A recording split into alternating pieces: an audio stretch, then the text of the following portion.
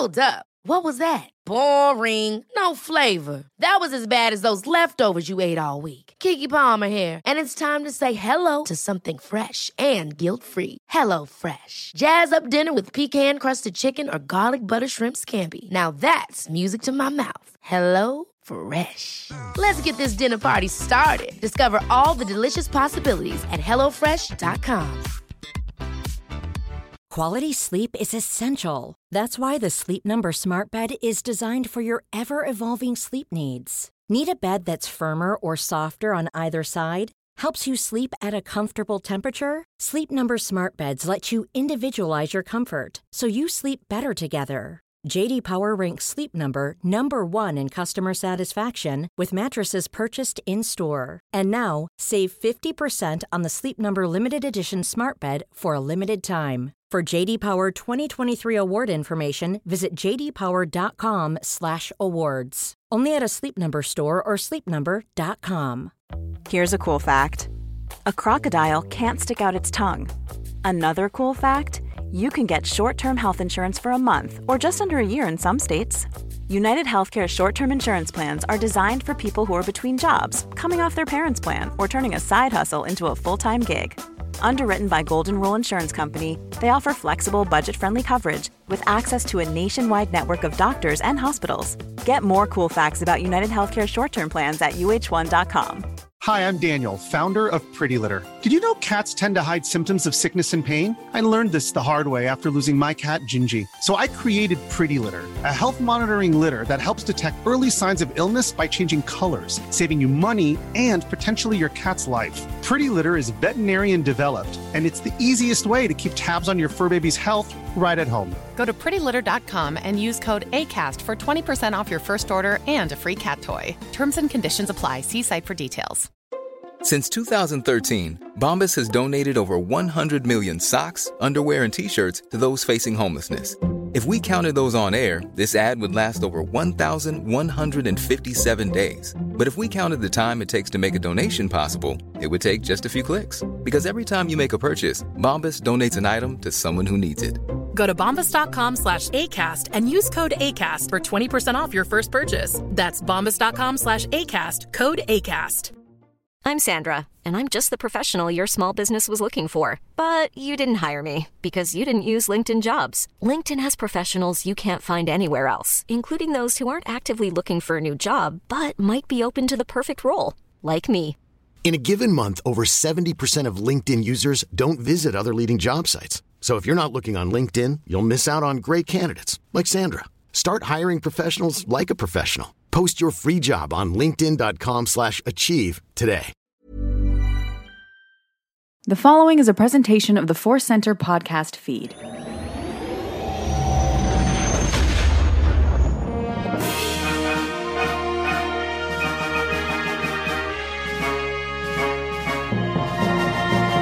From the center of the galaxy, this is the Force Center podcast feed. I'm Ken Napzok for another edition of the big show, the main show, the superstar destroyer of our fleet. This is Force Center, and that means Joseph Scrimshaw and Jennifer Landa are here. Oh, I can't wait to dig into all the adventures of the week. We've had some adventures. Yes, we have. Says the tired mom with a sick child. Happy belated Mother's Day. Thank you. I feel like I'm crossing the finish line crawling. Crawling in there. And now to talk about Star Wars. Now, Happy Mother's Day. Yes. Well, at least we did get that special Star Wars ranked Mother's Day edition. Thank you again, Jennifer, for bringing in all that wonderful, those 5 points of greatness. And if you haven't checked it out, guys, go listen to that show. We just put it out there this past Sunday on Mother's Day. So thanks again. Yeah, thank you for having me. It was fun. And I'm now thinking of even more mother instances in Star Wars. Absolutely. Nice. There's more to come, I'm sure. There's more to come. A sequel. Maybe next year. Maybe next year. And Joseph, by the look of your social media, you went to a magical kingdom. I did. I went to Disneyland. It was great fun. A friend was in from out of town and generously invited my wife and I to go to Disneyland with him. And it was cool to see some of the new Star Wars stuff again. I went to the Star Tours ride, which now has... It ends on a commercial. I think we maybe touched on it. Really? With news, it was cool to see it, experience it. It still starts with the Jakku stuff like it has since Force Awakens. Right. And then I went to Crate That was really, really cool and really fun. But then you come to this strange new place, and 3PO is like, I'm paraphrasing, 3PO is like, where is this? It looks amazing. And it's Batuu. Oh, I see.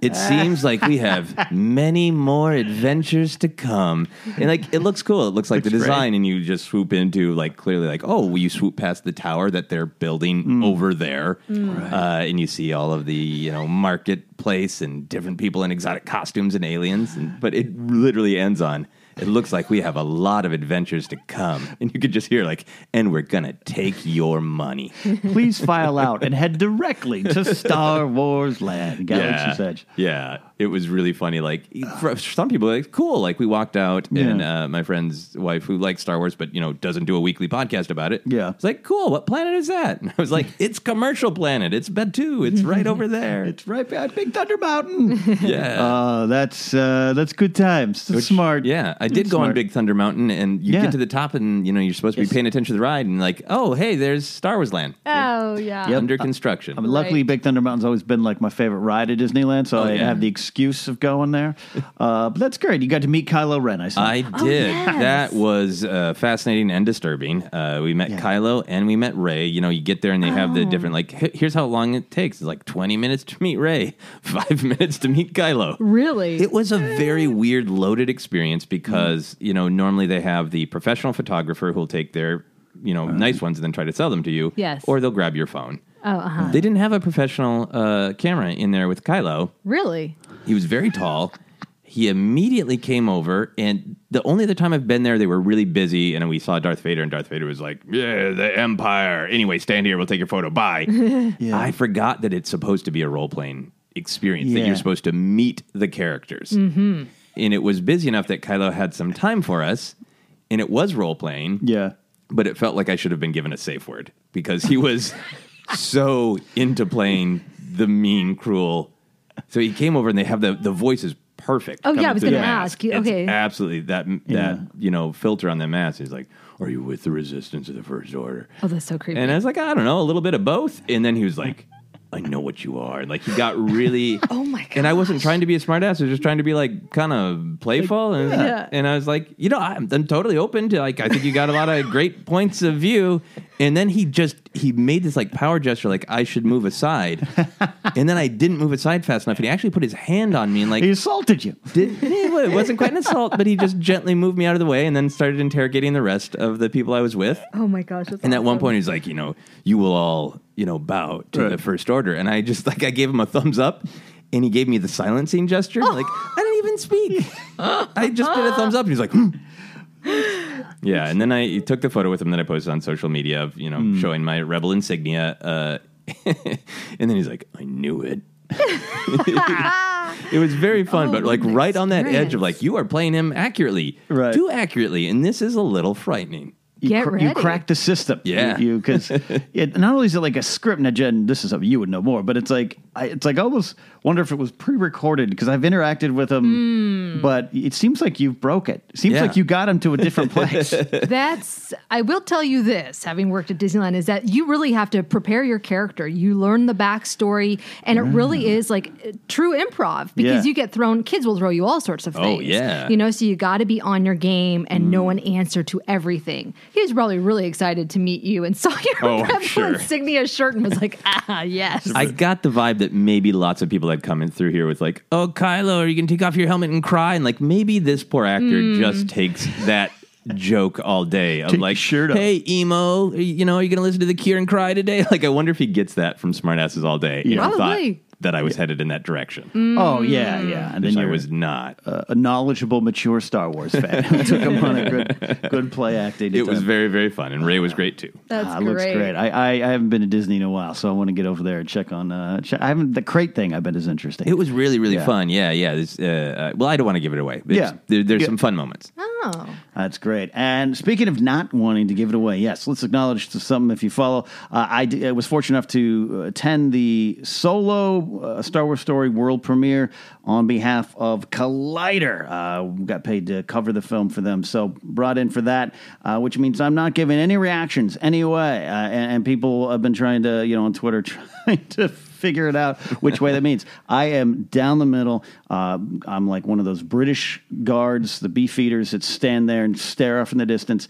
But I was there for Collider, and we want to take this moment to say, with the Force Center team, we want to get the Force Center team there. You can help by spreading the word and news of Force Center and getting our numbers bigger, quite frankly. That's what it is. Yeah. I mean, there's the connection game of who do you know, who can you ask? But even with that, I've got some friends who've done really well playing the connection game of like, oh, they can talk to somebody who can talk to somebody, but then it still comes down to numbers. Yeah. And we're doing good, but we can always use more numbers. So thanks for all of the support and all the suggestions. But if you like Force Center because you think it's got a different spin, let your other Star Wars friends know. Absolutely. That would help. So we are going to dive into a fun episode today. Let's Talk Lando is what we're looking at. But I do want to remind you that today's podcast is brought to you by Audible. You can get a free audiobook download and 30-day free trial at audibletrial.com/Force Center.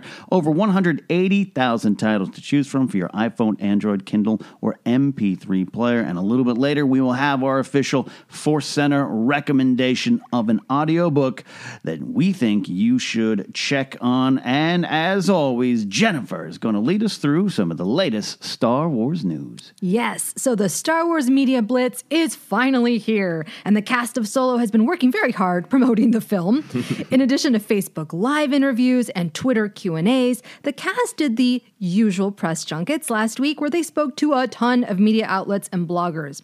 One interview that was unusual was when Alden Ehrenreich spoke to Entertainment Tonight. Alden was in the middle of answering a question about what advice Harrison Ford gave him when they first met, when suddenly Harrison Ford himself showed up. It was a really cute moment where Harrison told Alden, get out of my chair and get out of my life, which I was like, oh, okay. A little different. But the best part was that Alden seemed genuinely surprised, and he looked like a kid meeting his hero, even though they've met. Like, there was this clear, like, you're a movie star, and I'm new to this world, which got me kind of thinking, like, if there is a sequel, how is Alden going to change? Like, we saw it with Daisy Ridley. Her first time around, really wide-eyed. Now she's like old hat, able to answer questions really quickly. And it's really fascinating to remind ourselves that he is kind of a newbie. I mean, this is his first huge film that he's leading. Yeah. It was such a did you guys see the video? Yeah. It was beautiful. It's that great grumpy Harrison Ford followed up by the really effusive about how smart he thought Alden was and the way he played it, which is such an actor compliment. To be like, you made the right choices. Not like you just happened to have the right face for this role, but I, Harrison Ford, think you made correct acting choices. Yeah, it's a huge compliment. You mentioned like the grumpy Harrison, which we know is true. If you've know some reporter people who've interacted with him at press junkets, he can be grumpy. Yeah. But I also, as he gets older, I think it's also more of a fun character for him. Right. Yes, it seems like Get out of my chair. Get off my plane. I'm doing a bit. Yeah. And it's interesting. Our friend of the show, Ash Crossan, was there. She works for ET Online. Of course, she was there in the room, and I saw some of her tweets, and she can confirm that Alden did not know. And I think, as typical with some of the certain corners of the internet, sometimes there was a lot of doubt of how genuine this was. And there was a film crew there, I think, capturing stuff with Harrison. But even Ron Howard tweeted out, Alden had no idea. So that whole interaction was genuine, which is awesome. Yeah. And there was even a photo set, I don't know if you guys saw it, I think Star Wars, the Twitter account itself posted it, of Harrison talking with Alden afterwards, kind of putting his hand on his shoulder. They were having like a real... in the hallway or in something. The hallway, yeah. It was a real moment. And I think that there is a true... he really does respect him as an actor. And I think also feels like he's taking on a huge role, Alden Ehrenreich. Yeah. This is a huge amount of pressure. And I believe the previous reporting that Alden and Harrison obviously met, but that Harrison really didn't tell him much. Yes. Like, maybe here's a little bit about my experience. You do that with what you want, but nothing directorial, because he thought it would confuse Alden if he's just trying to imitate him or whatever. Right. So this must be fun from Harrison's perspective, too, of like, I didn't want to mess anything up by saying anything, but now that you've done it, I can talk to you for real. Yeah. Oh, I want to be a fly on the wall and hear what they're talking about. Yeah, Harrison is an actor's actor at the end of the day. So what you're saying, Joseph, makes a lot of sense. Exactly. Well, there was a little bit of confusion last week, but we finally got more details on Jon Favreau's live-action TV series that will air on the Disney streaming platform. Favreau was at the solo premiere when he told Nerdist News that the story takes place 7 years after the Battle of Yavin. The series will center on a new cast of characters, and it will also feature CGI the kind of similar CGI that they used for The Jungle Book. He also shared that he has written half of the season already, which is good since the show is set to air in 2019. And he also said that he had already written 4 episodes even before he had the job. Not just as like a pitch to them, but it's because he's been thinking about this Star Wars series for a very long time. Like he's a real fan. Okay, so there was some confusion because originally it was reported that it was 7 years after the Battle of Endor. Yeah. But now we know 7 years after the Battle of Yavin, which makes it 3 years after Return of the Jedi, and then post the Battle of Jakku. Yeah. What do you guys think about this time frame that this series is going to be set in? Is there a lot to play with? Because you guys have read the Aftermath book. Yeah. I need to read them now. This is confirmation I need to read them. Yeah, I think the world is wide open. I think what is really interesting about it is not only going to be fresh to us, the audience, it's a fresh galaxy to the characters. Because this is basically not only the end of the Galactic Civil War, but a lot of people have been affected by the Clone Wars, either living through them if they're older or their parents' generation. So Aftermath really sets it up as like, okay, here's all of the adjustment to this new world. So even if this is a story of pirates and scoundrels, like, how much is the New Republic going to crack down on us? Or if this is a story of Mandalore, like, what does our government do now in this new world? To me, I think it's just the freshness of what's the galaxy going to be like next and how do I fit into it? Right. Seems like the story. Excellent idea and take on that fresh galaxy for everybody, because the Aftermath series, I think, where it succeeds best for me was the state of the galaxy afterwards. It's a mess. It's kind of chaotic. You got to rebuild this. It isn't easy. It's never easy. We see in Bloodline by then. It's still a struggle. It's still, where power is removed, there's new people trying to put their thumbprint on vacuums the galaxy. Everywhere. Yeah, the power vacuums. Yes, which reminds me, I have some chores around the house to do, but I am intrigued that Favreau had it sitting around in his brain for a while, because that means he was thinking about this and it wasn't a group decision. Wasn't, I'm sure Bob Iger, Kathleen Kennedy, Store Group, whatever you want to say, they might have sat around and said, oh, this is interesting. But it means he's been ruminating on this. Yeah. And as someone who's involved with the Clone Wars and playing Pre Vizsla and all that kind of stuff, I'm more intrigued than even I was before, and I had heard some rumors of what this might have been, and this is intriguing to me more. Yeah, I'm so fascinated with that detail, which I had not heard until you just said it, Jennifer, that he had already been thinking this, and that makes me think that this is like some sweaty teens 1990, I just played the RPG for the first time. I'm just going to have a Hutt who's actually a Sith, and it's going to have like Dan Bolo, and it's like I know it's not going to be that, but it makes me think of just like this is written on loose leaf paper in 1990. He's been sitting on it. I love that. Total fan fiction, crazy town. Yeah, I love it. In the interview, because I watched the interview where he said this, he looked like giddy when he was sharing that piece of information. That's hilarious. Like, finally, I get to share my teen thoughts with the world. It's so interesting to see the celebrities, because celebrities are just like us people who are Star Wars fans. You see them talking about Arachnid, and he is one. The fact that he was writing spec scripts on his own. I love it. I love it. But we'll talk more about Favreau's show at the end. We got some speculating to do based on some questions. It's going to be fun. Absolutely. So we may not be getting a new Star Wars film until next year, but until then, we'll have plenty to read. Flight of the Falcon is a new series of books and comics centered around the Millennium Falcon that will connect all eras of Star Wars. So each story will chronicle a different flight of the Falcon and include a map of that flight path to help readers understand the time and place where each story is set. The series will journey through the time period just before Solo, a Star Wars story, to the original trilogy, to the sequel trilogy, and end on the world of Batuu. Step right up. Step right up. So these series of books are aimed for middle grade fans, but we will be, of course, combing them for any new canon or reveals, I think, or will we? I mean, it kind of feels like it's interesting because I was thinking about it. I'm like, well, most middle graders are probably not reading Last Shot. Yeah. Probably not. So this really is a nice little thing for them to tie into Solo and also get them excited about Galaxy's Edge. Yeah. I think the Galaxy's Edge thing is huge. You can already hear the kids explain it to their parents. Like, Right? no, but when Han and Chewie came here in the Falcon, yeah. They're taking over. I love it. We have to go to Galaxy's Edge. Yeah. What a integrated marketing. Yeah. It's all over. I'm so curious to see if it's got like details of like the delicious foods and the, unique Tusken Raider dolls you can buy or whatever they're going to be I love trying it. to sell. Imagine if I had a kid that age that was reading this, I love the idea that they're going to know more than me and like pointing out this, oh, look at there's that Tusken Raider plush that was mentioned in my book. Yeah. But, it's very clever. I'm excited for the maps, excited for the book, excited to see how far this goes. We're going to get the Irwin boys, Duquesne. What are we going to get? Yeah.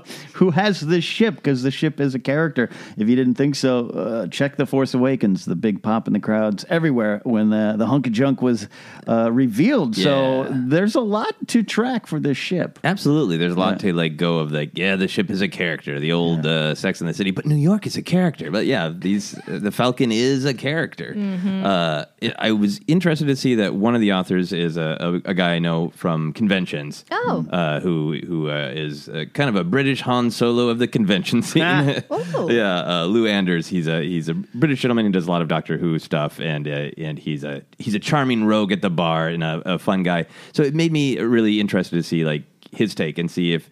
Yeah, these will be for middle graders. There's not going to be anything like grossly inappropriate. Lando's not going to be stroking Leku, I think, like he is in Last Shot. Right. But that they're not going to be like, and then Han raised his blaster. Yeah. And he fired twice. Like that, there's going to be some like, kids can read up to these books, is my guess. Yeah. Absolutely. Hey, another one of the things, I'm sure we'll be thumbing through those pages, like you said, Jennifer, to see what we can pull out of it. Yeah, and it kind of makes me want actually a map of each book that we read because I need that. I need to know where we're going. I need like the visual guide. I get confused. It works because it needs to work for anything George R. R. Martin writes. With Song of Ice and Fire. I mean, that's one. I love maps. I was talking about how we get pulled into it, and through our databank brawl battles, we discovered that swgalaxymap.com, I think it is, which is a really great Legends and canon kind of map. It's from afar. It doesn't go into too much detail, but I love that stuff. Yeah, Me too. Hang it on a wall. Yeah.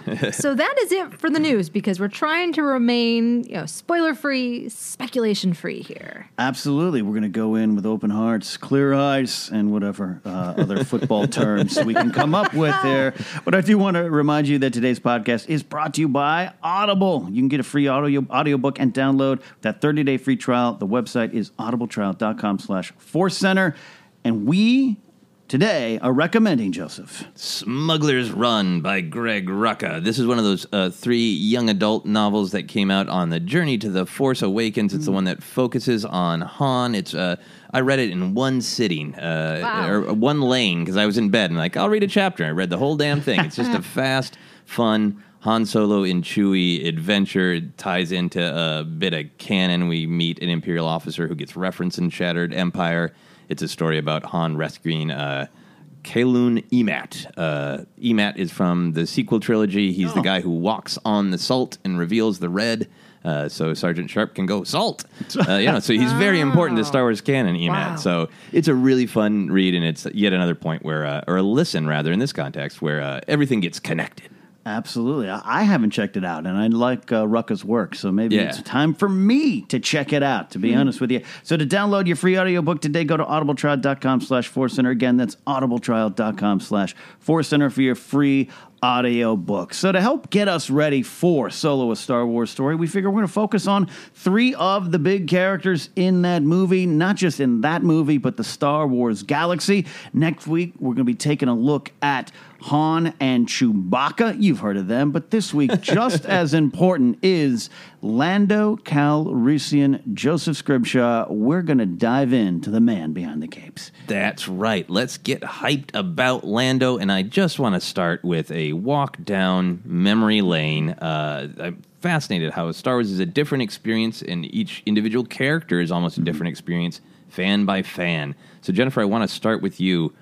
You got hooked on Return of the Jedi, right? Mm-hmm. What are your first memories, feelings, thoughts, emotions, reactions to Lando Calrissian? From what I can remember, I was really excited when I saw him pull down his skiff guard mask in Jabba's palace. It was like, oh, okay, we're gonna be okay. You know, it was a moment where I was like, oh, there's friends in all sorts of places here, and he's literally a friend in low places. In low places, yeah, exactly. And it was cool because for me, he was a person of color, and I was excited to see somebody that was like me in some sense, you know. And I was like, this is great.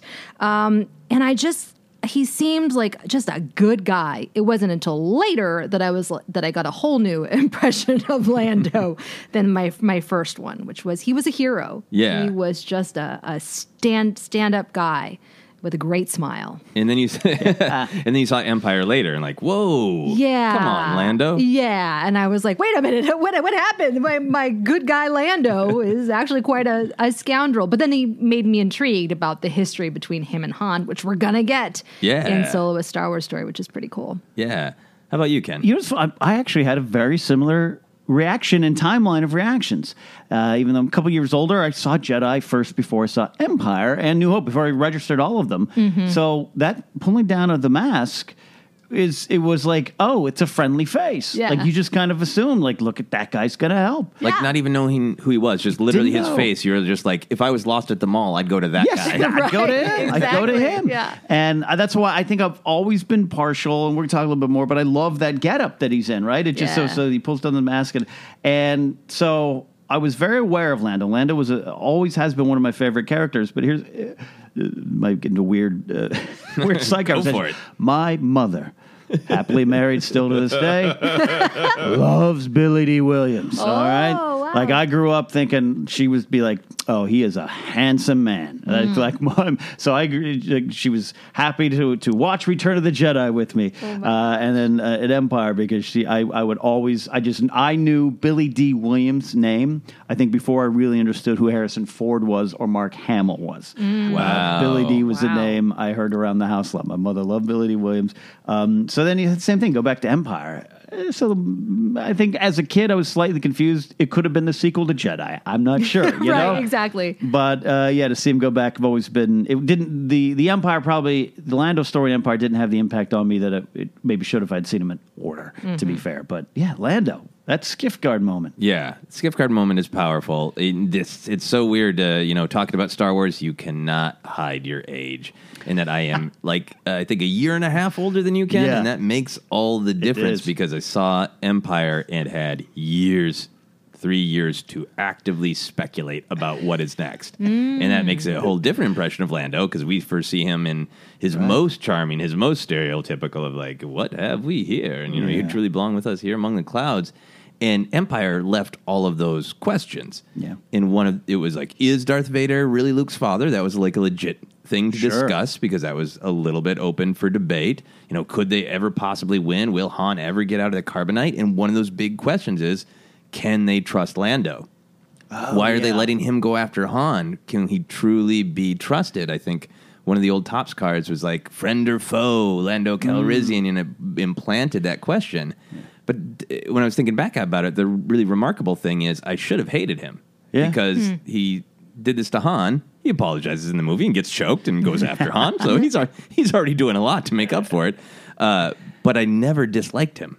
I was never like, I shouldn't trust that guy. Yeah. It was just he was just so much a part of that story which is so powerful of the heroes getting their asses kicked every possible way, physically, emotionally, and like that sense of like, but he was Han's friend. Like that was such a successful part of Empire, and I think he, to his credit, he plays it so well. Of like, I'm sorry, I had no choice. They ride right before you did. Like, you believe that Lando is sorry. You believe that Lando didn't want to have to do that. Yeah, it's a great line delivery from Billy D. When you just said, "I don't just said right before you did." There's just kind of this resignation to what he did, but also just like, hey, man, I'm just trying to make my way through the galaxy. I got my own problems. Yeah, he was. I think there was something about him that was almost relatable down to that. Very, very far removed from me. A skinny little kid who already felt kind of awkward and not like the smooth guy in the room.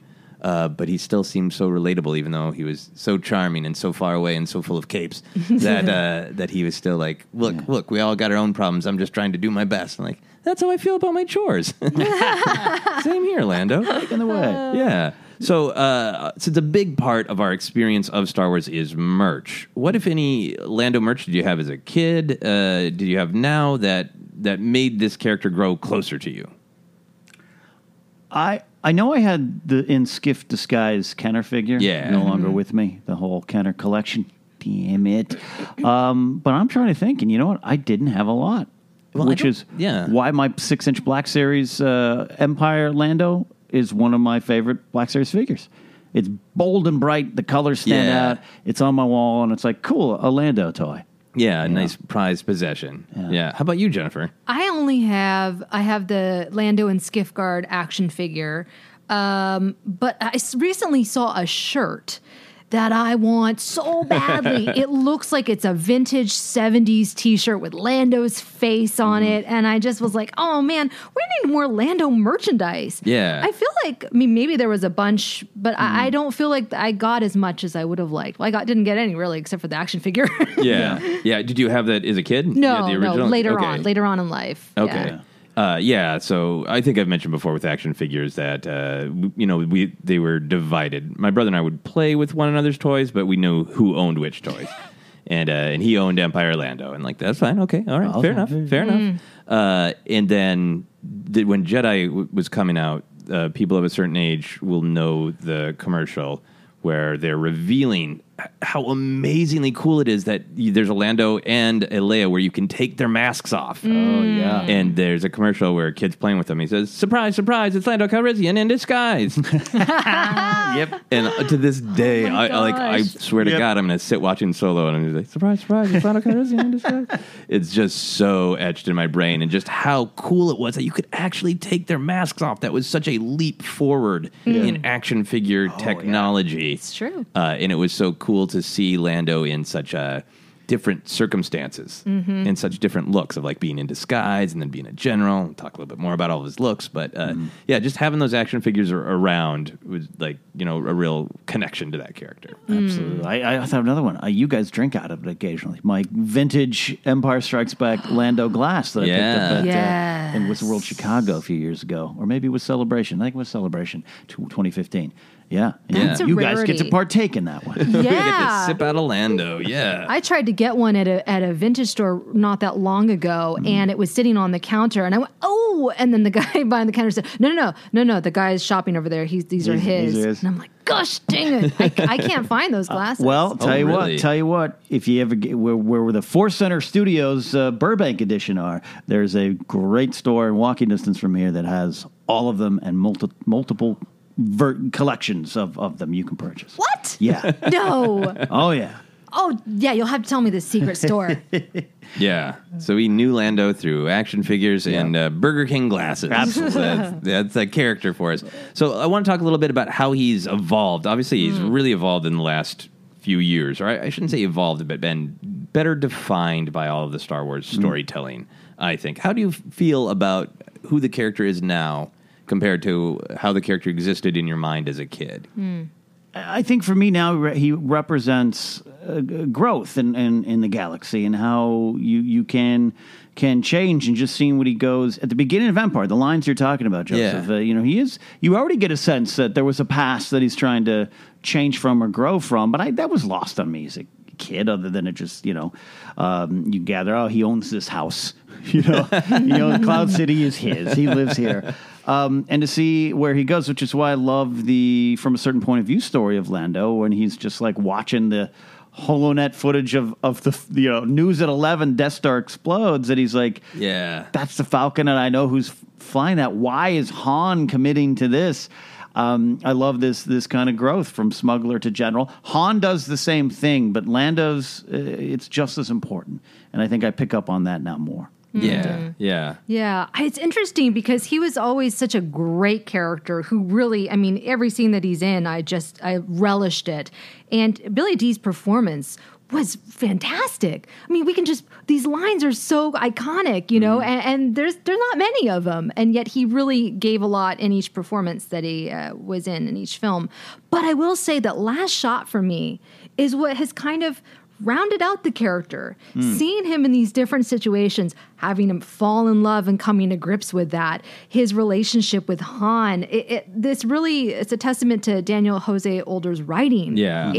I really felt like I was in Lando's head so many times. It was awesome. Yeah, and I think it really connects back to that great From a Certain Point of View story where he feels like, I understand the galaxy, and I'm kind of open to change and dancing with whatever life throws at me.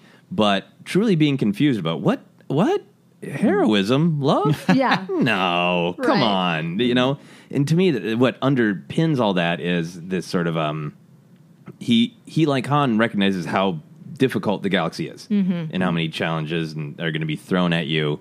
So there's that great evolution. But I like that everything that could be a joke, and honestly, I think in the 80s, to a lot of people, was a little bit of a joke, attaching all of Lando's character to Billy D. Williams' Colt 45 commercial. Right. And making it like, I'm smooth, I'm a ladies' man, and kind of almost a one-note joke. And I love that has become, I like looking nice. I like feeling nice. If life is going to be this hard, I'm going to have the finer things. Right. I really like that. Like in the actual original Ian Fleming James Bond novels, it always gets lost in the movies, but like the detail I love is James Bond feels like he's going to die. So like, I'm going to eat the nicest thing in the restaurant and have the softest jammies because I might die tomorrow. And I think there's something of that in Lando of like, life is short, it's hard, you should wear the nicest things, you should drink the most exotic things and just celebrate life. Yeah, there's a substance behind it that I think we see now. All the things you're saying, it's so funny. You grow up in that era. The Billy D is Lando. Lando is Billy D. Yeah. Hey, so's Princess Leia, Carrie Fisher, Harrison, Han, Luke, Mark. We get that. Yeah. But the Colt 45 stuff, it almost melded into one. Right. He could have been in a cape in those commercials. And you would have been like, oh, Lando's doing a commercial.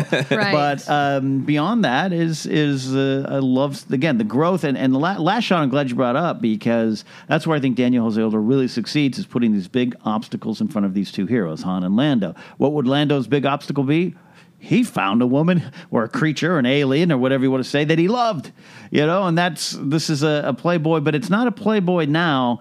Going back to your point, Joseph, it's not just he's a playboy because he's a playboy.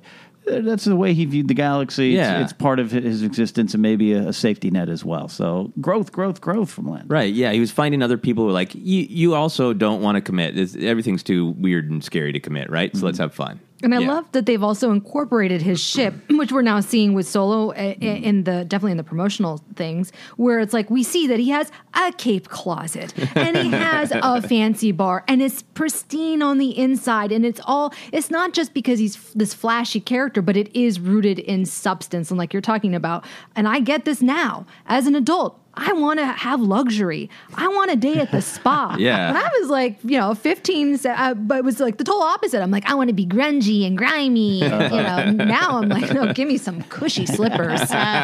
Give me a cape. We need some cushy Lando slippers. That's for right. Yeah. I just want Lando to dress me. So we talked a little bit about the difference between Empire and Jedi, but now that you're adults and you've studied the films, Lando is kind of a different character from Empire to Jedi. Do you guys have a preference? Do you cling to the hero of Jedi, or do you like a little bit of the mysterious scoundrel of Empire? That's a good question, sir.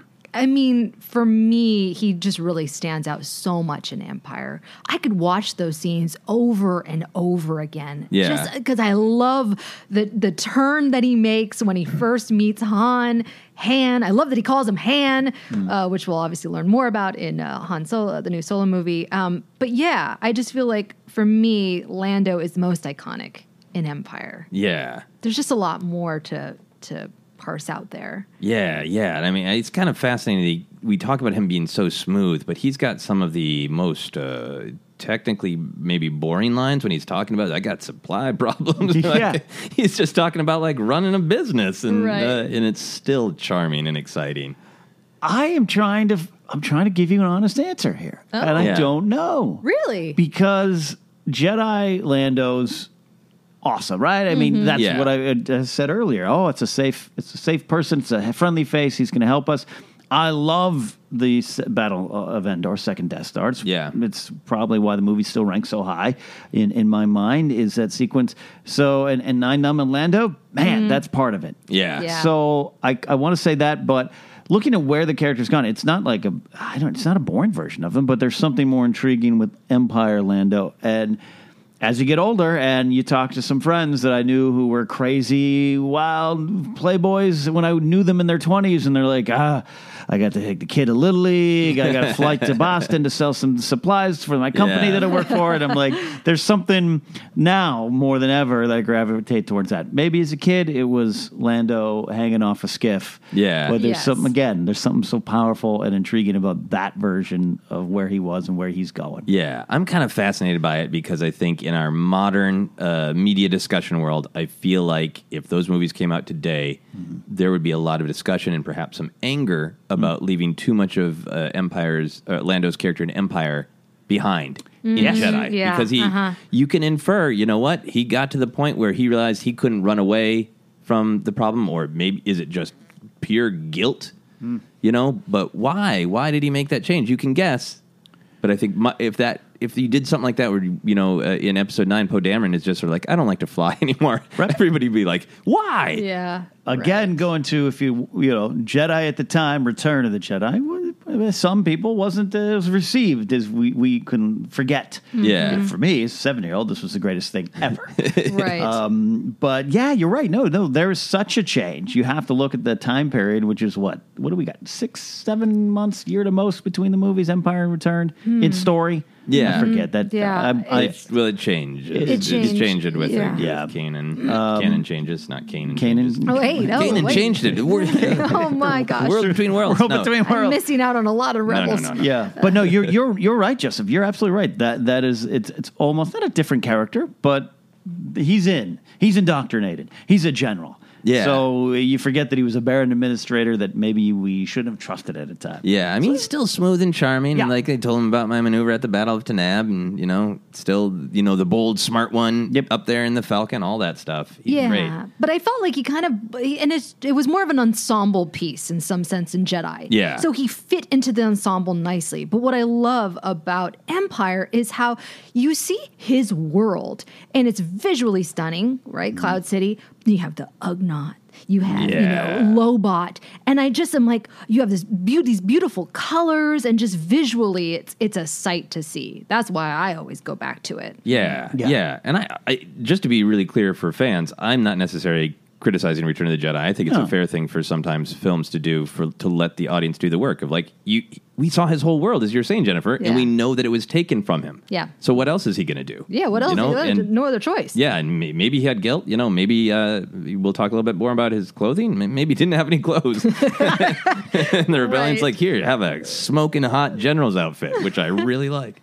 Yeah, I wonder how much of it, with modern storytelling, which I love the way we, have our stories told on screens and books, and Game of Thrones brings in heroes that are flawed, and that's not something that George R. R. Martin created, but it exploded in the pop culture landscape and all that kind of stuff. Battlestar Galactica, even 10 years prior. Yeah. I wonder, now, because you're right, it's like, no, Lando, he changed, he committed, and he's here for the fight, and we don't have Shades of Grey. Yeah. We don't have him up on the Falcon. Why was I here? Night Numb, I'm going to leave. Like, it's almost refreshing retroactively now. Yeah. And we follow through on the connection between Han and Lando and the Falcon. And, Lando taking it and having that be a big act of trust from Han.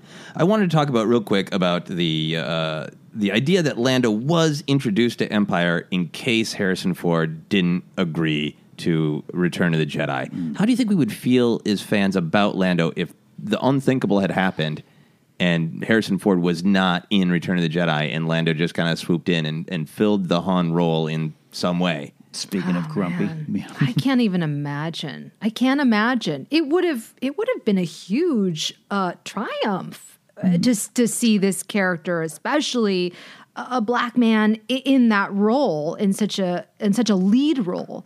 That would be pretty amazing. I do wonder how things would have changed. I don't know. Yeah. I'd be intrigued by it, but which version? Which battle does he lead? Is he down there on the ground? Yeah. Or is he up there with Nine Thumb? Right. Or is it split off a little bit more like that in order to give, like would have been Lando on the ground and just random pilot that, or would have been Wedge in the spotlight up there. Wedge, It's, I feel like some of that structure is to accommodate, like, well, we introduced this character for lots of reasons, but one of them was just in case Harrison Ford's like, nope. And now we have this awesome character, and let's play with him a little bit. I think, it's unthinkable. You can't imagine that alternate timeline, but if you go into it, it would have made sense. Lando on Endor, on the ground, would have made perfect sense. Working with Chewie, they got a relationship. They go off at the end of Empire together, to say, so you're already kind of like getting used to that image of them on screen together. I think it would have worked. Yeah, and it would have been in to honor Han. You know? Been fascinating. That's interesting. Yeah. So I want to talk about him being a man of style, of course. What's your favorite Lando outfit? Come on. Well, now I will say, obviously I love the Bespin cape and, that whole blue look. But now with this new Solo look, I'm loving it. Yeah. With the bright yellow, because I always wear yellow, and the cool scarf thing going on. It's really sharp. Yeah. Giving me a run for the money for the other one. Yeah. Yeah. I don't know. It's a tie. So you can't between blue and yellow Lando? No, I can't decide. I love them both. It's a great look. That scarf, we've been joking about that scarf for a while. It's a great look. But I'll tell you what, and I appreciate the man's fashion, I would want to wear the skiff guard. Go back to it. Surprise, surprise. It's Ken Knapsack in disguise. Oh, yeah. I think it's such a cool Star Wars-y design, I just like picturing you going about life, doing a podcast. just going over to Sizzler dressed as a skiff guard. Oh, yeah. Ken pulls down the mask. Here he is again. The guy's a bounty hunter coming in here. Pulls down the mask, gives a big nod. Yeah, exactly. I love that big nod he gives Luke. Like, I love it. I'm on top of this. Great. I think this is part of my penchant for the underdog, but I love his general outfit. It's such as generals' outfits go, it's still generally that, but it's got a cape and it's styling. Right. Yeah. And I love his scene in Battlefront 2 where you get to play as him, and he's got the great banter with Shriv. Sarcasm, kind of can't believe he's still running around mopping up Imperials and wants to get on with things, but he's got that cool-ass cape with his general's outfit. Yeah, that's an underrated part of Battlefront 2. Yeah. Is Lando and Billy Dee doing the voice and the interaction with Shriv, their history, and him in action. Yeah, that's an underrated part of Battlefront 2. Yeah. And a victory for the character. And that outfit. Damn it. All right, so as we're beginning to wrap up our Lando discussion, I want to touch on some of the classic Lando mysteries. The first of which is, why is he wearing Han's clothes at the end of Empire? Mm-hmm. Han's clothes, but buttoned up. Mm-hmm. Right. For generations, this has been one of the questions, right? Yeah. It's been a joke. It's been a stand-up bit. I'm sure it's been a story. It's been everything. It's been part of it. I don't know if we have that answer yet, but it might have just been, he needed a change of clothes and that was there. But what you're introducing or reintroducing into my brain about Harrison never signed for a third picture. We weren't sure if he was coming back. How about we just have Lando dressed like him? Just make that visual connection to ease people into it? Absolutely. That might be the real world answer. We're going to dive into that there. But I still think, he was taken from... He didn't pack. No, he did not. Yeah. And I'm sure... his clothes weren't just sitting on the Falcon. He had to grab what was there. Yeah. How do you feel, Jennifer? What's your answer to the ancient mystery? Yeah. So in universe, I think it's because he didn't want to look flashy. If you're going to go on an adventure, you're not going to wear your Bespin finest. You're going to want to kind of dress down a little bit. But John Mollo, the costume designer, this is like the real answer, is great. that he just actually gave Billy D a similar set of clothes as Hans. It's not actually Harrison Ford's outfit because they're two totally different sizes. But yeah, he just dressed him in that way. No reason why. Like, I don't know if that came from George or if it was just John Mollo's decision. Yeah. But yeah, it is curious. It makes a little bit more sense, I think, to kind of older Star Wars, before there's a story group to get super nitpicky about canon, to be like, this is the kind of thing that smugglers wear, right? Right, and exactly. He used to be a smuggler. He was doing his fancy Bespin stuff with Cape, but now he's going to smuggle with the vest, like smugglers do. Right, It's right. so weird. And like Erwin Kirshner was just like, I'm worried about the smooching in the film, so dress them how you want. And I think Billy D even talked about it in an interview where he was like, "Oh, I believe it's like an old army uniform. Like it's just like a kind of a standard thing." That the people, vest itself. Yeah, exactly. Yeah, interesting. Yeah. That was his rationale, Billy D's rationale. That all makes sense to me. I like the bizarre headcanon that Chewie's still a little pissed. And it's like, hey, Lando doesn't have any clothes except for that blue shirt. And like, all right, Han's got a couple things in the closet. Just so you remember what you did to Han, why don't you dress exactly like him? Like, you wear your guilt. Yeah. Right. Shame. I like that. I like that. Other classic mystery is, how did he get the job as the skiff guard security at Jabba's palace? That's some bad HR. Yeah, it really is. Yeah, it is interesting. Lando's pretty famous among this set, right? Yeah. So they'd know like that. Isn't that the smoothest, best dressed guy in the galaxy? Yeah, didn't I run into that guy when I refueled at Bespin? Yeah. Yeah, I think a lot of that might fall on Bib Fortuna's shoulders. Oh, yeah. He's the major domo. He's the guy running the admin of that place. Yeah. Big mistake. Huge, big. I'd like to think it's like one of those cartoon gags where there already was a skiff guard there, and he like just knocked him out and put on his clothes. Oh yeah, just kind of I'm blending into the background here. Same guy. No one notices. Yeah. Right.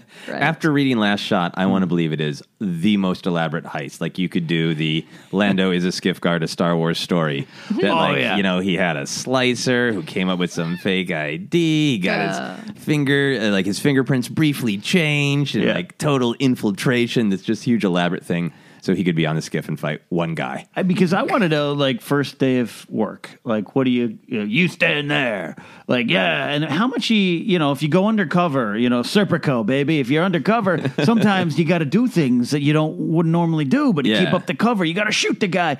Because when that trap door opens, and he immediately goes to Leia, like, don't move, you don't want to fall down there. He's seen some stuff, How long did Lando have to do the job? Yeah, right. Yeah. How long was he there? Yeah, and all the convolution with Luke's plan. If he says like, Luke, hey, here's what I'm doing. I'm going undercover, and Luke's like, great, I have another plan. Don't worry, I'll be around in a bit. I'm gonna mess things up horribly. Yeah, I mean, I assume your plan won't work, Lando, and then I'll come in. Don't worry. Yeah. Good stuff. All right, we always like to end conversations with just a fun question. If you could do anything with Lando, what would it be? Where would you go? What activity? It's a tough one. Jennifer? Yeah. Jen? I think that if I were to travel anywhere, I'm imagining Europe, Italy. Oh, yeah. He would be the person I'd hit up, and he would just take you to the best restaurants and the best bars, and he'd know everyone at the place. You'd walk in through the kitchen. Oh, it'd be magical. Magical. Yeah. I'll have you go last, Ken. I'd been thinking generally, like, what's an exotic place? But an exotic place that he might feel a little have to question himself. So I want to go on like a not great cruise with him. Not great. Okay. Not total like party one, but like Holland America is like the older cruise line for older people. Yeah. So it's still classy and fun, and the food is good, but there's not that much excitement to be had. So you'd still get that Lando showing you the finest things, drinking, but maybe he'd get a little restless and he'd open up. Because I want to be shown an exciting time, but I think I just want to get him on my podcast, and get him to really open up, get him to the point of like, okay, I got nothing to do but face myself and sit down and talk some real truths. Real truths. Get some advice. Yeah. From Lando. My answer's probably similar to you, because I think it's in my brain, because I just last weekend went to downtown LA on a little bar crawl with some friends. Fun. My friend Owen led this little intergalactic smugglers union down there downtown. We had some fun. So I'd wanted to go out drinking with Lando, but I like your version, kind of the planet to planet bar hop. Yeah. Traveling around. But not just because, I mean, again, going back to the deeper stuff we said earlier, not just because he's he'll know all the spots, all this stuff, but I think I'd feel safe with him. Yeah. You know, he'd know how to make it work. Yeah, that is a great answer, and thanks for going along on this look at Lando. I know everyone is excited to get to see perhaps another side of him, perhaps even more details, or perhaps just a young, flashy, cocky guy in a cape in Solo, a Star Wars story, but big cheers to Lando. He's important for representation, and he's important to show all of the different facets of growth in Star Wars. One of the key characters that expanded that franchise way back then in 1980. Thank you, Joseph, for leading us through that discussion. Absolutely. As always, though, we like to close the show with some audience questions. You can reach out to us on Twitter, Facebook. We'll tell you more of those details soon. But first up here is Derek Zulner at Zulner. I like that name. That is powerful. Like a god of some Greek god of some kind. Thor and Zulner are coming down to take on Thanos. It seems like we tend to assume that episode 9 will be more like 6, with a wrap up of the First Order and some sort of redemption. Have you considered if it's more like episode 3, not the wrap up, but an even bigger defeat and fall? Pronounced Zellner, he says. Zellner. Zulner. Thor and Zulner. He put that note at the end. I'm sorry, I was gonna interrupt you, but you're on a roll. Yeah, you know what? That's so great. Well played, sir. Your sense of comedy is perfection. I feel guilty though. No. Like I was gonna be like, I think you put it, and then, but the Zool stuff was so fun. You just got a yes and. You just got a yes and great. see where the adventure took. So Derek Zellner. He is also the Greek god Zulner. All right. I love this question, though, Derek. It's a great one. I've seen this come across, like when I'm on Twitch and I'm taking questions with my supporters there, like, well, what if 9 leads to 10? Now, this is a different version of the question, Joseph. Yeah. It isn't 9 leading to 10. It is 9 going to a different spot. It's just leaving the galaxy in darkness. Yes. Like, deal with it. Drop the space mic and walk away. It's a fascinating line of thought. I think for me, for episode 9, I'd be thrilled if it ended a little bit more ambiguously instead of just like it's a party and they're looking at the camera and singing or like Lando clapping. Yeah. If it is ended on a little bit more of a note of like, what's next? Like we won, the Resistance won, First Order has been pushed back, but now what? And end with a little bit more of an ellipsis. I think that would be cool. I'm not sure about like half of our characters die, leave it in darkness. Yeah. That might be impossible. Jennifer? I'm really conflicted because it depends on what is coming next, and we don't know what's coming next. But I agree. I think that having it kind of like, it needs to have some sort of resolution, but not too much, and it certainly can't be too dark. There has to be some sort of triumph, but just a little bit of what is to come, looking at our future. Yeah. It's tough. It's the challenge of the trilogy formula, like 3-act screenplays, 3-act stories we got here, and you're going to want some kind of happy ending. It would be very brave if it wasn't. I just think it's too impossible. And I don't think, again, this doesn't lead to 10. And even if you get 10 and 11 and 12, I think that's coming years from now. Yeah. Right. We might have the first Star Wars retirement podcast by the time we get some of that kind of stuff. So I love this idea, though, Derek. I really do want to see some darkness. And if the redemption for Kylo comes, I don't mind if it's similar to the redemption Vader had that happened in death. So I like the ellipses there you got, Joseph. For the state of the galaxy, we've got to do it again. We've got to rebuild it. Yeah. Figure it out. So thank you, Derek Zellner. Mark Gambles on Facebook reached out and asked, what's your favorite piece of headcanon? Mine is that the Death Troopers are the last batch of clones. That's why they have muffled voices, are all the same height, and are better than ordinary stormtroopers. Oh, headcanon. What do we got here? Jennifer, you got some funny, weird headcanon? I have so many but when I looked at this question, I'm like, I don't even know. I mean, one could be that Han Solo has a closet full of the same outfit where it's just the vest and that shirt. That's all Lando had a choice to pick from. I love the Jar Jar is actually a powerful Force user and was manipulative. Yeah. That is great. That's really fun for me. I like that. Yeah. Watch it in a whole new light. It does recreate it. For me, it's people have heard me ramble about it the last couple months. I love the idea that the reason the Jedi and like farmers on Tatooine and even Galen Erso on Lamu wear similar kind of robes to Jedi is because the Jedi tradition is like monks, where they just wanted simple robes. They didn't want anything ornate. They didn't want capes. They just wanted to look like your average person, and that's why it's the same. Or similar. I think that's an important piece of headcanon. I think that's why you do Star Wars counseling and do it well in our show, because it's like you hear that and you go, oh, no. That makes perfect sense, and I will adapt this to ease any doubts and questions I might have in my mind. I like all of you, I've had headcanon in my head for years, because I was supposed to be Han and Leia's son in Episode 7 when I was 8. I wrote this story in my head. But I one of my favorite ones is when characters show up and they're pulled in from EU back in the day, and Quinlan Vos. Ooh. Sitting there watching Qui-Gon, a man he knew very well, get into some sort of trouble, but having to keep up again the Serpico type, undercover type of attitude. I love whatever's going on there, and in my headcanon, I know there's stories been told of it, and there's a lot of you have to have this story because again, this character that is Quinlan Vos there. I have this elaborate plan where they winked at each other. Some Qui-Gon was communicating, I've got this, don't worry about it, continue on with your mission. We don't want to mutually blow each other's cover. I just think they've had in their own mind that, and also as a bonus one, this is an old Jedi Alliance headcanon that we always had fun with. And I think you were there for some of it, Joseph. Is Qui-Gon and Shmi? Oh, yes. The heat was between them. Yes. They are two responsible adults who shared a tender moment. Yes. Yeah, that's a good one. Leave a tender moment alone. Thank you, Mark, for that. And I enjoy your headcanon, too, the Death Troopers. That's great. Elite Stormtroopers, the last batch of clones, question mark?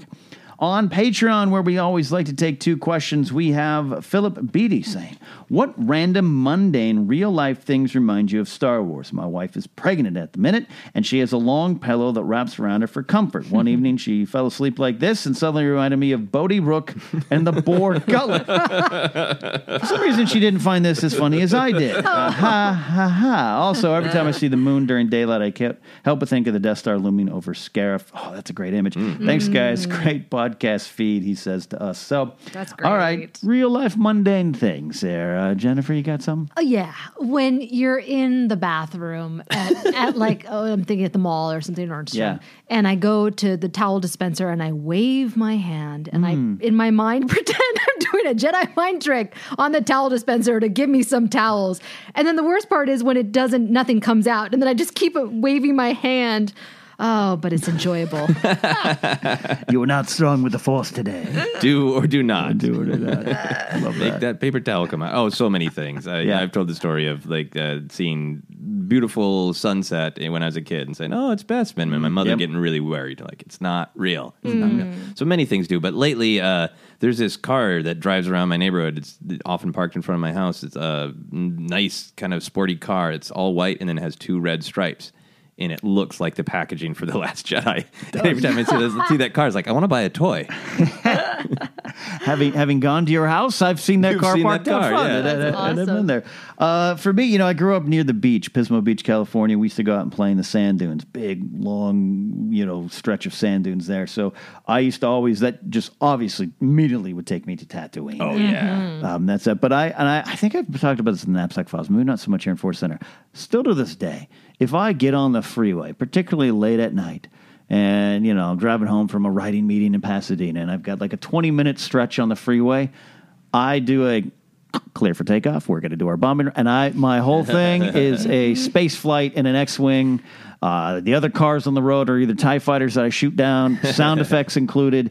And then when I get off in the on-ramp that's launching my proton torpedoes, I seriously, honestly, still do this to this day. I've done this since the beginning of, 17, 18 when I got my driver's license. Call me a nerd. I understand, but it's fun. Very fun. That's great. Very fun. All right, let's close the show with 2 combined questions from Patreon about Favreau Wars. This is the show here that we talked about up top. Sean Arnold asks first, do you think the Favreau series will introduce characters from the Aftermath books, maybe leading up to the Battle of Jakku? Would love to see a live-action Mr. Bones.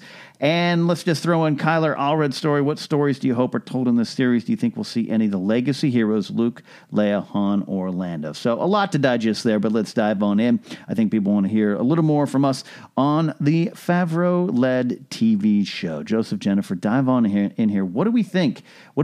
Aftermath will start there, Joseph, a book you and I know pretty well. I would love to see some of those characters, and it's been really confusing information over this weekend about the timeline. So I think this is after Jakku. Yes. The show for sure. But I would love to catch up with one of those characters, Mr. Bones, maybe. I don't want to give spoilers. But Sinjar Rath Velis, who showed up in Last Shot, I love that character. I would love to see him pop up. What's his husband's name? Condor, right? Condor Kyle, yes, I believe. Yeah. Yes. So I would love to see those characters on screen. I'd love to see Nora Wexley. I'd love to see Snap. All sorts of great characters from Aftermath. Or any of those various tangents that we've talked about a lot. The interludes. The strange sort of sheriff ranger on Tatooine who seems to have taken Boba Fett's armor. You got Malakili racing another baby Rancor. Like this could be the Adventures of Malakili and Teen Rancor. What is that? Cobb Vanth, right? Cobb Vanth. It's such an old style Western name. Yeah. And there's also the I didn't super connect with this chunk of the book, but there's those pirates who took a Star Destroyer. Yes. Who just successfully stole it, and this is how we're going to live our life. We got one of the last remaining Star Destroyers. Yes, that's right. The Acolytes of Beyond, too, with a lot of that kind of stuff there. I don't know, Jennifer, I know you're not as familiar with the Aftermath series as we are there, so...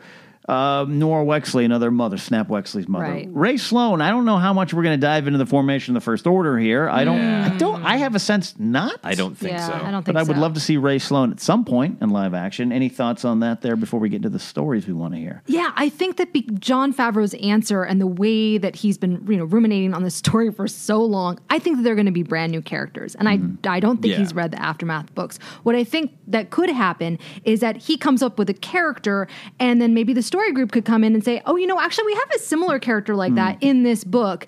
This is a supporting character. Let's make that character to kind of tie things together. Yeah. So I think that he's coming in this with a fresh perspective of whatever ideas he has. And I think that Lucasfilm is going to come in and kind of maybe connect those dots a little bit more. That's kind of where I'm going with it. From all the reports I've heard from various authors, they say honestly that is how the story group works. So if he goes hey, I want a retired fighter who fought in the rebellion and has mixed feelings about it, they'll go would you want Wedge or do you want Nora Wexley because that character exists? Exactly. And that'd be fun. Yeah, so that's really exciting. I love that. I love that stuff there too. And in terms of stories we want from the series, things we want to get to, and the heroes of the legends that we know and love, that is going to be very difficult. We're getting to that dreaded word, recasting. What do you guys feel about that? We don't know. The Empire doesn't really exist in this time period. All those kind of things, Joseph. Where do you want the stories to go? I want the stories to be micro focused. I don't want it to be about the New Republic forming the government. I want it to be about either a group of scoundrels or pirates. I want it to be about a planet that is having conflict with maybe just next door planet. Maybe it's just Mandalore and the politics of Mandalore. So I want it to be small focused.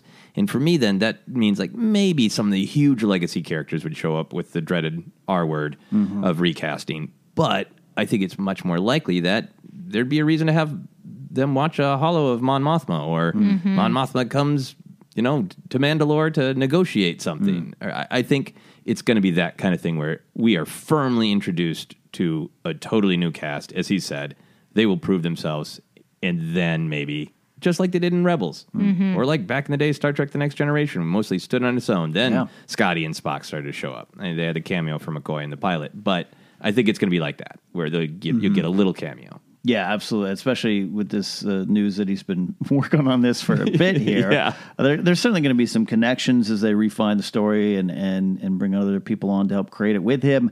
The Mandalorians, I really, really love the Mandalorians because I think he does too. Yeah, because Favreau's a fan. He's very quick. If you watch the interview with Dan Casey over there, he's like, "Yeah, I was pre-Vizsla." He's very proud, as he should be, about this great character. And we don't know where the story, the Mandalorians and their history is intriguing, But what's intriguing to me, especially after the last season of Rebels and the return of Bo-Katan, is, well, then what happens to them? Yeah.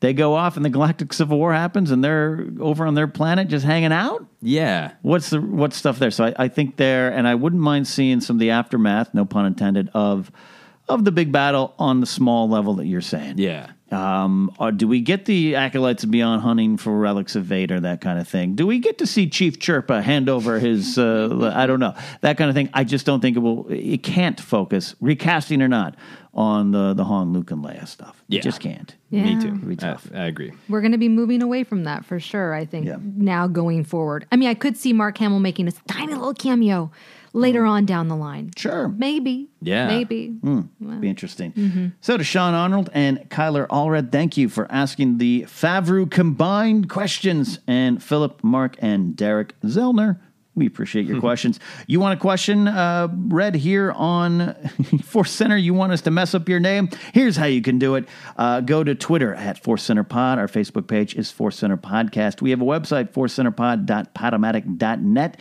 with new merch available on TeePublic. You should check out tpublic.com/user/Force Center. And as always, tweet us your merch picks and we'll reshare them. Podcasts available in a lot of different spots, including Apple Podcasts and Google Play. But patreon.com/Force Centers, where, Joseph, we're working for some new goals. That is right. We are building towards goals of new commentary. We released a special audio commentary of Phantom Menace for our patrons, and then we put it up in its video edition on YouTube. That's right, you can watch us watch a movie. The future is bizarre and delightful, but we want to do both the audio and video for all of the Star Wars movies, and you can really help make that happen by visiting us at patreon.com/Force Center. Absolutely. We're about out of here, but not before we tell you where to find our wonderful work, starting with the mother of the crew, Jennifer Landa. You can follow me on Twitter and Instagram at Jennifer Landa. I'm going to be posting some videos on my Facebook page, Jennifer Landa, so check out that. Absolutely. Mr. Scrimshaw. You can find me on Twitter and Instagram, and all the social media is at Joseph Scrimshaw, and you can also go to my website, josephscrimshaw.com, which has all sorts of information about comedy albums you can buy, live shows you can come to. I have one coming up here in Los Angeles called Game Night that is going to be on May 25th, the opening weekend of Solo. I'll see the movie a bunch of times, and then I'll do a show, and we'll have some solo stuff in that. Again, that's my website, josephscrimshaw.com, and check out the live shows page. Absolutely. They're fun. I've got a wedding that night as well. Otherwise, I love your shows. Guys, if you're local, check out Joseph's shows. They're different kind of fun vibe, not your normal stand-up comedy shows in the back of a coffee shop, all right? This is fun. Check it out. Highly recommended. You can follow me at Ken Napzok. That includes Twitch, twitch.tv/Ken Napzok, where I'm studying for a tough match here on June 6th against Mr. Scrimshaw himself and our friend Alex Damon at Star Wars Explained, a live movie trivia schmodown at the El Portal Theater in North Hollywood. You can go to schmodownlive.com for tickets, and I'll be on Twitch kind of trying in vain, possibly, to research and study. Yes, even though we know a lot about Star Wars, Jennifer included, we all kind of have to sit down and reread some of the notes. That's right. Cram it into your brain. I got my little Yoda book where I write down super obscure facts. And then when I'm waiting in line somewhere, I'm just going to flip through my book. Very smart, sir. So that's going to be fun. Not on Twitch, but if you see me in person, just shout a question. just scream across the grocery store. See me at the grocery store, just be like, what was this character's name? Oh my gosh. Who played Mon Mothma? And Rogue One. That is it for this week. Thank you so much for listening. Send in your questions. Check out Smuggler's Run on Audible. And that is it for the smoothest smuggler turned general in the galaxy, Lando Calrissian. We'll see you guys next time here on Force.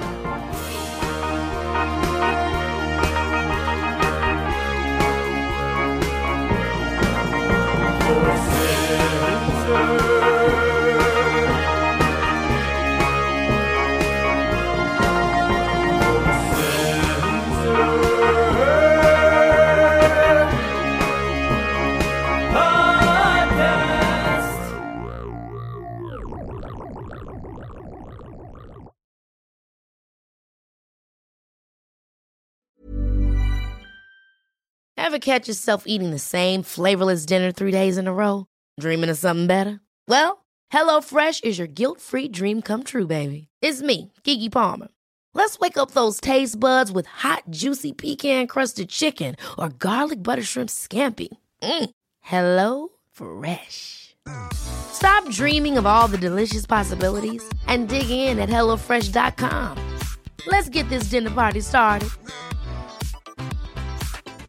Hi, I'm Daniel, founder of Pretty Litter. Did you know cats tend to hide symptoms of sickness and pain? I learned this the hard way after losing my cat, Gingy. So I created Pretty Litter, a health monitoring litter that helps detect early signs of illness by changing colors, saving you money and potentially your cat's life. Pretty Litter is veterinarian developed, and it's the easiest way to keep tabs on your fur baby's health right at home. Go to prettylitter.com and use code ACAST for 20% off your first order and a free cat toy. Terms and conditions apply. See site for details. Hey, it's Paige DeSorbo from Giggly Squad. High quality fashion without the price tag. Say hello to Quince. I'm snagging high-end essentials like cozy cashmere sweaters, sleek leather jackets, fine jewelry, and so much more. With Quince being 50 to 80% less than similar brands. And they partner with factories that prioritize safe, ethical, and responsible manufacturing. I love that. Luxury quality within reach. Go to quince.com/style to get free shipping and 365-day returns on your next order. Quince.com/style.